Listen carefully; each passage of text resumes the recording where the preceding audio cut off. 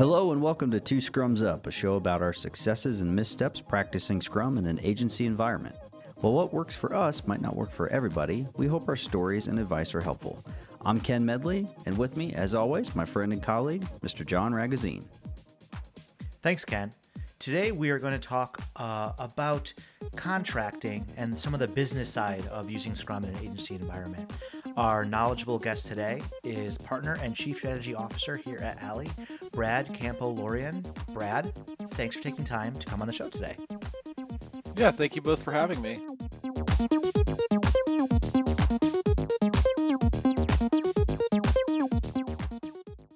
Brad, thanks for joining us today.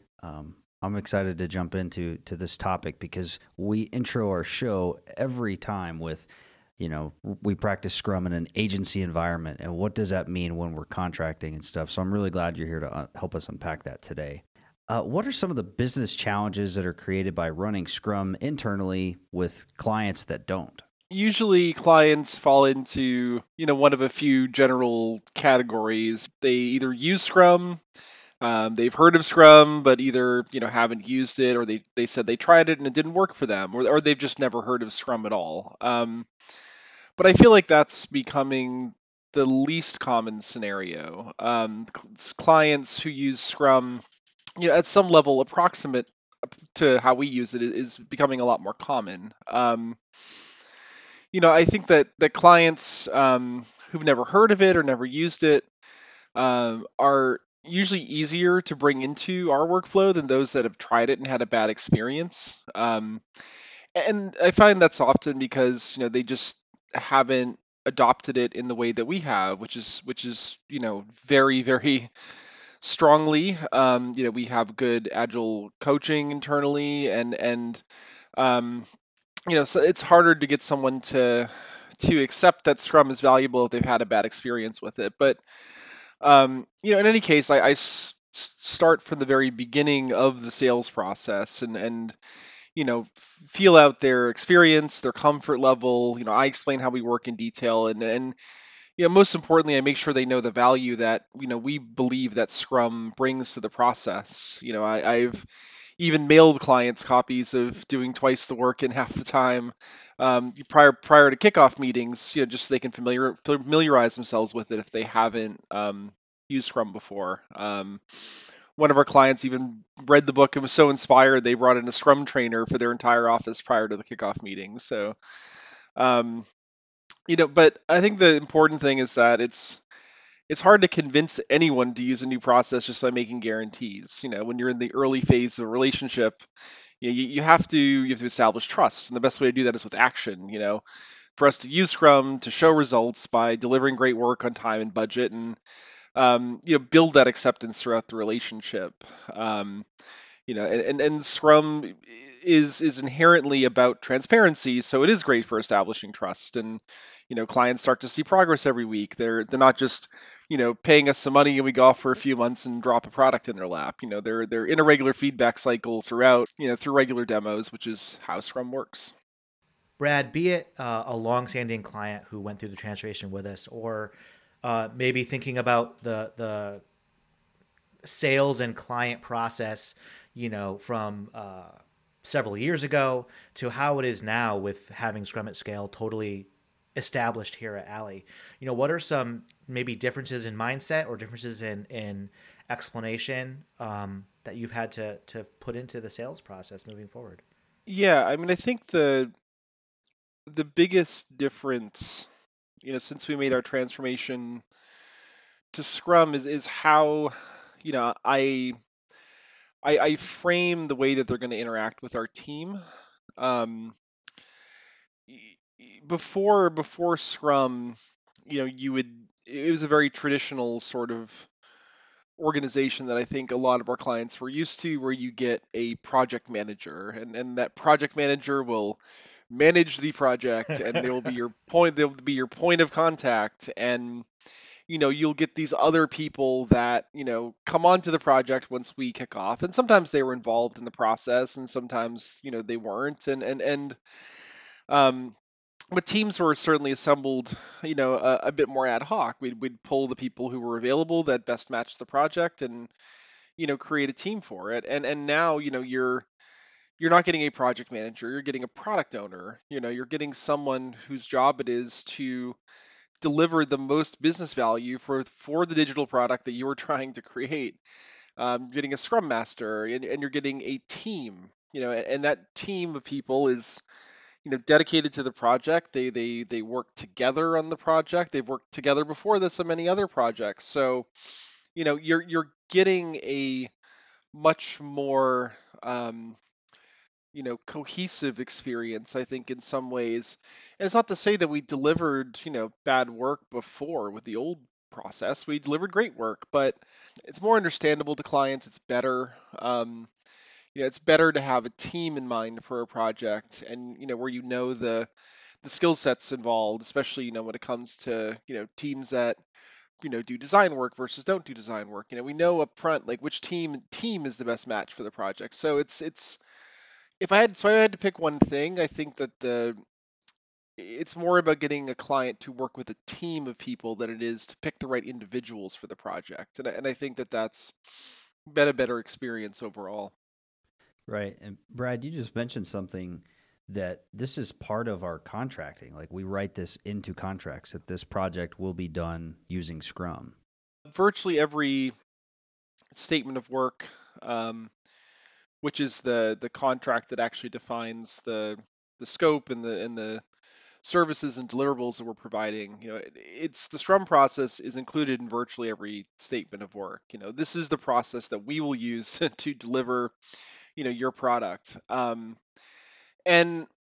it goes beyond just that we're going to use Scrum. It's like it's tied to our process. It's we're going to use our project management system internally. It's tied to all of our systems for measuring velocity and tracking time, and using external project management systems means a lot of duplicate work. So and that's an impediment in and of itself. So um, yeah, so it's like we're going to use Scrum. Your payment schedule is tied to high level milestones, or maybe a certain number of sprints. um, yeah, so yeah, everything about the contracting is certainly at a high level tied to Scrum.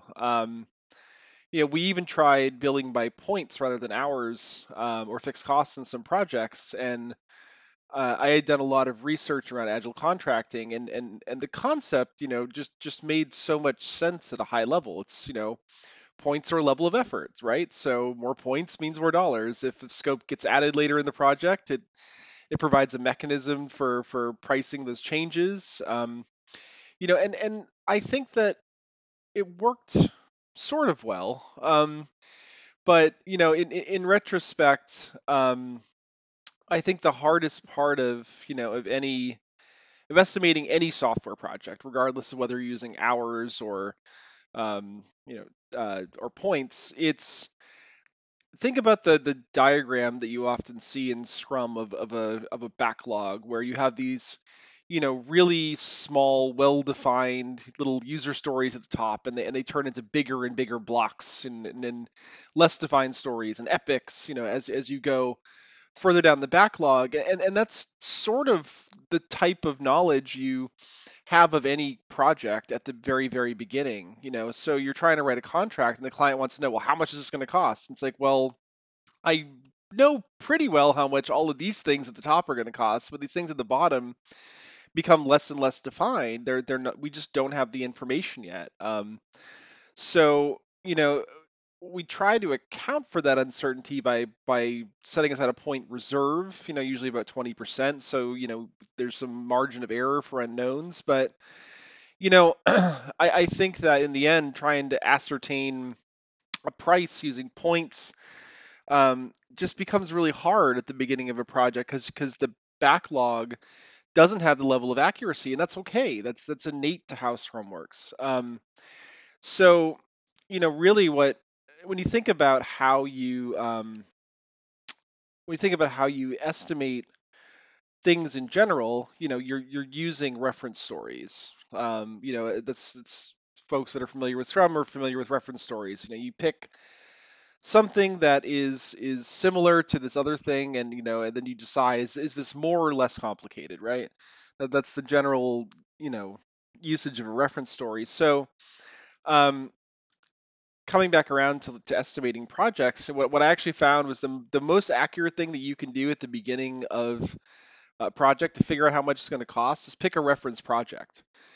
What other thing have we done that is similar to this thing? How much time did it take? How much did that cost?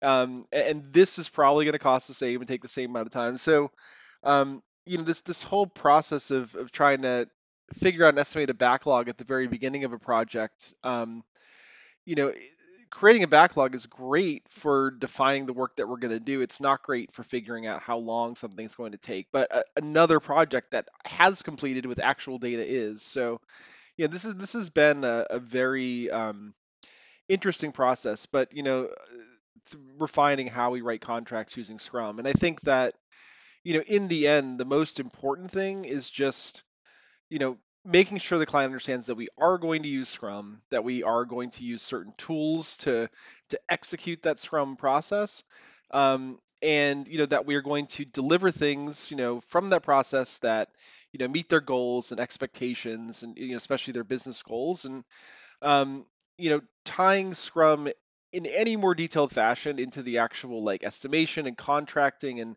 et cetera at the very beginning of a project just really isn't what it's meant for.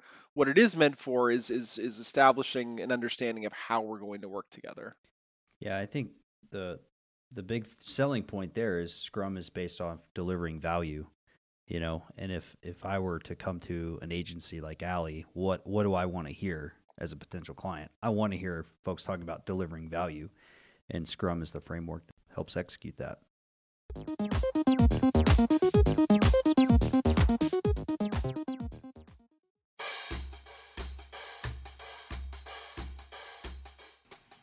Hey, John, how was lunch? It was good, Ken, but I was talking to some friends of mine.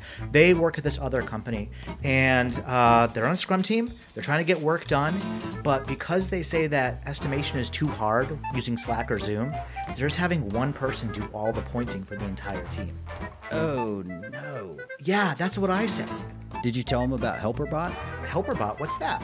There's a better way. HelperBot is a friendly Scrum assistant that enables your team to do planning poker estimation directly in Slack. It's perfect for distributed and co-located teams alike. Using HelperBot is simple. It works with Jira too. Oh, so instead of like holding up fingers on a Zoom call or using planning poker cards or just dumping out the whole thing and having one person estimate, you can have the entire team estimating in real time in Slack? You nailed it. Have your friends go to helperbot.alley.co where they can sign up to be a free beta tester. Oh my gosh, that's amazing. Let me go to that website right now. Oh, here it is. Spend more time planning and less time pointing with HelperBot.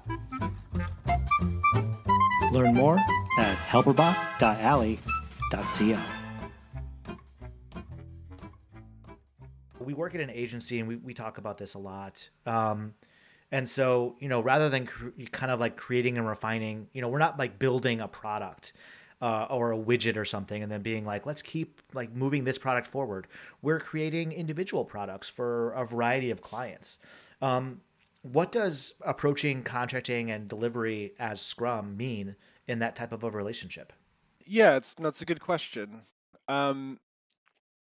Building on the experience that we had with agile contracting, one of the things that I find that now is ideal to do is actually a two-phase contracting process for new projects where we start with a short, intense discovery period, for lack of a better term, of about 2 weeks, maybe a month if it's a big project. It gives us, and that we can just bill for that as a fixed cost, because that's that's the top of the backlog. It's a really well defined chunk of work. Like, we know the information that we need to get, and it gives us a chance to meet all the stakeholders, to surface their requirements, their expectations. Especially when design is involved, it gives us a chance to do workshops to figure out exactly what they really want to build, and explore all the various current technology stack and integrations and everything that goes into this. And the most important deliverable that comes out of this phase of the project is a product backlog. We create a backlog because it helps our clients see everything that goes into the project. Even if some parts are still at an epic level at that point, it facilitates discussions around timelines and budgets because a backlog helps you visualize the priority of everything that's going to go into the finished product. We can estimate it. We can start to estimate it. So, we have a relative level of effort for many of these things. And even after this short initial phase, backlogs become much more accurate. They become better tools for agreeing upon a final budget because, once we've actually started to build a cadence of working together, and more importantly, it's not like, we're going off and creating the backlog. We're creating the backlog together with the client. They can see, start to understand everything that goes into this product. They can start to prioritize things. And then once we do this initial discovery, then it's like, yeah, this is how much the rest of the project's going to cost because this is the product that we're building. Um, so, it is very hard to uh, sometimes visualize the things that we're building. Because you're right, like a lot of what we're doing is we're building, sort of bespoke products in a way. Each one of our clients, they ultimately they want a website, sure, but each one of them envisions, how they're going to execute that a little differently. So it's good to work together for a bit to build a shared understanding of the product, and define it together. It creates a sense of mutual understanding and mutual responsibility and over what is going to eventually be executed. Yeah, I'm glad you pointed that out, Brad, that there's a kind of a two-phase approach is where we've landed at this point because as soon as you start talking about phases, and earlier you said milestones, people, I think, can connect that to, oh, it's waterfall. Oh, we're doing this, and then we're doing that, then we're doing that, then we're doing that. And it's not that, it's not really that at all. It's that discovery phase is about really thinking deeply about all different aspects and the business value you want to deliver. And so doing that front level work informs the rest of the project to a certain extent. But again, that project can shift if need be within the parameters of the contract. So sometimes, I've heard it kicked around here that, just because we're using agile doesn't mean that we don't have a plan of to get to done. Like it's not mutually exclusive that like if you think about what you need to do down the road that you're automatically like labeled waterfall and somehow it's like, a little bit more of an arcane project management method. Yeah, I mean, look at it this way. It's not bad to have milestones in Scrum at all. And innately when you're building anything, there is an order that you have to build it in. You can't just suddenly decide to build a house by starting with the roof. It's just not going to work. But you can make choices, once you get the foundation and the frame established about what room you're going to start with first. Like think when you think about like a home renovation, sure, you have to build the foundation, you have to build the frame, you have to put the roof and the walls and the insulation and electricity and plumbing. Like certain things have to go in a certain order. But then once you get further along in the project, what it provides the most value to you. Maybe you're not going to do the kitchen first because you just don't really like to cook that much, or maybe you're going to do the living room first because you really like to watch movies. It's you have choices along the way about what adds the most value to your life when you're renovating a home, and it's the same way with the Scrum project. You have to do some of the basics first in a certain order, but then what is the thing that you want to do next is going to add the most business value to your product. And so you do have a plan, but you also have choices. The house analogy, it comes up a lot. I think it's pretty vital, and it can be driven by what you favor or not. You cook a lot, so you want to focus on that first, and it's exciting. Or you watch a lot of movies, or it could be, hey, we're going to start with the guest room, but then you find out that you have an unexpected house guest coming into town for a week. You're not going to work on that while they're there. You're going to prioritize something different because the landscape changed. Being able to be responsive to changes going on week over week or sprint over sprint or month over month or whatever is clutch to really having like the best outcome in the end with the least amount of painful or duplicate work.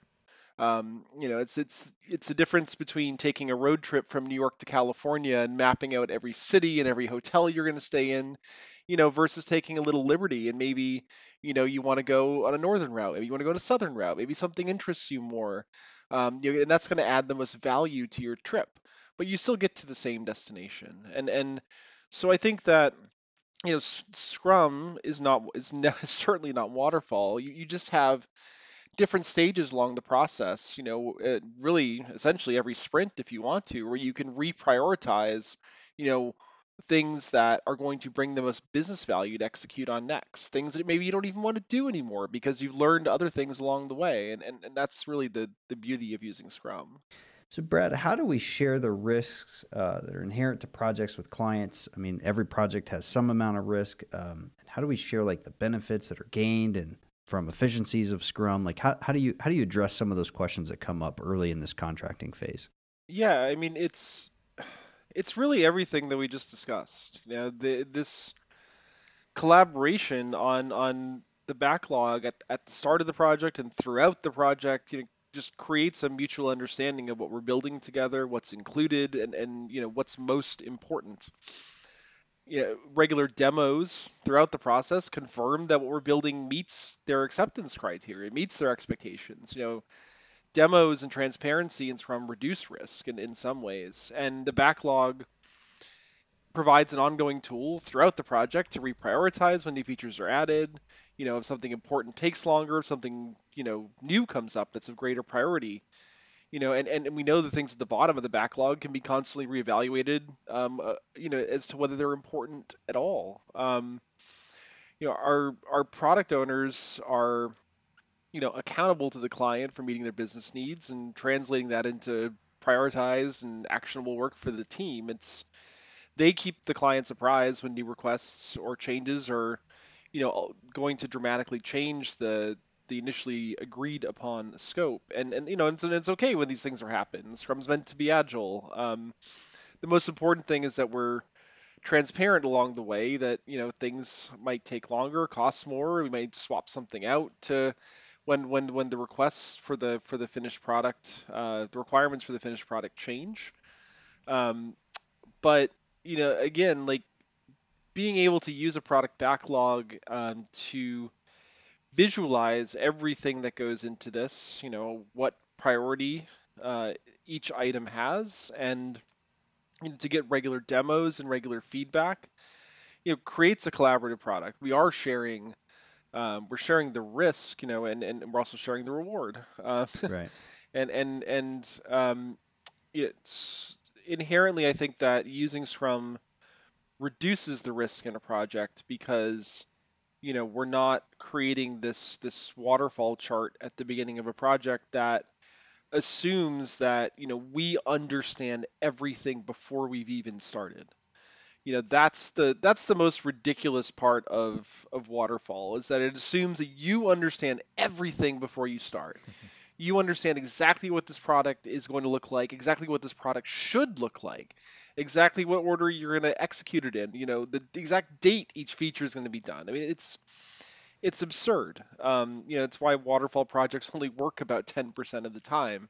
If you jump off a roof 10 times in a row, well, you might not die one of them because you fall the right way.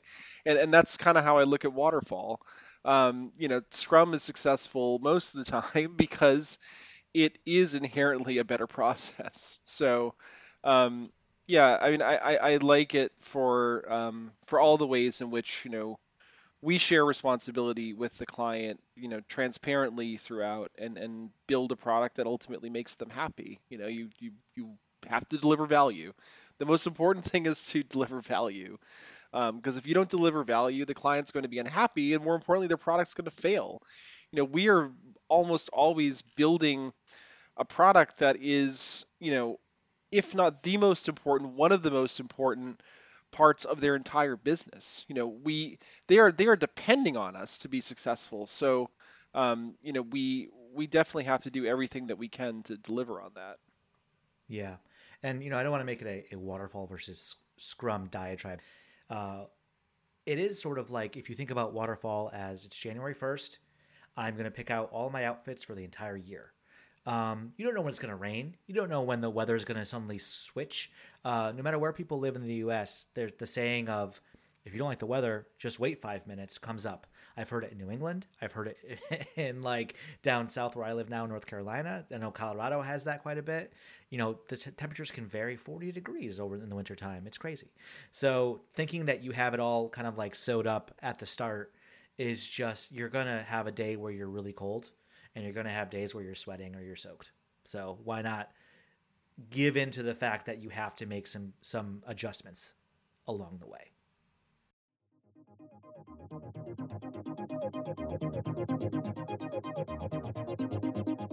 Thank you for taking time to listen to our show today. Two Scrums Up is hosted by me, John Ragazine, Director of Agile Process at Alley, as well as Agile Process Leader Ken Medley. Our logo is by Kelsey Lakotis, and our theme music is by Chris Montgomery. Two Scrums Up is a podcast distributed by Alley. Learn more at alley.co. Our special guest today was Brad Campbell-Lorian, Partner and Chief Strategy Officer here at Alley. Thanks for joining us today, Brad. Before we let you go, can you share with us what is the Fibonacci number of the day?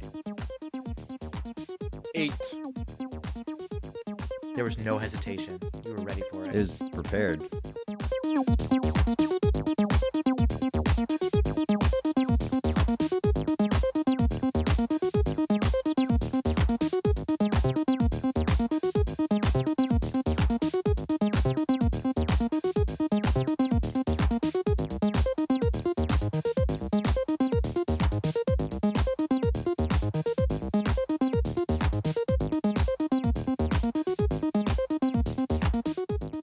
I'm very angry at John. I'm very angry. Very angry. I am very, very angry. I am talking loudly. Okay, we should be fine there.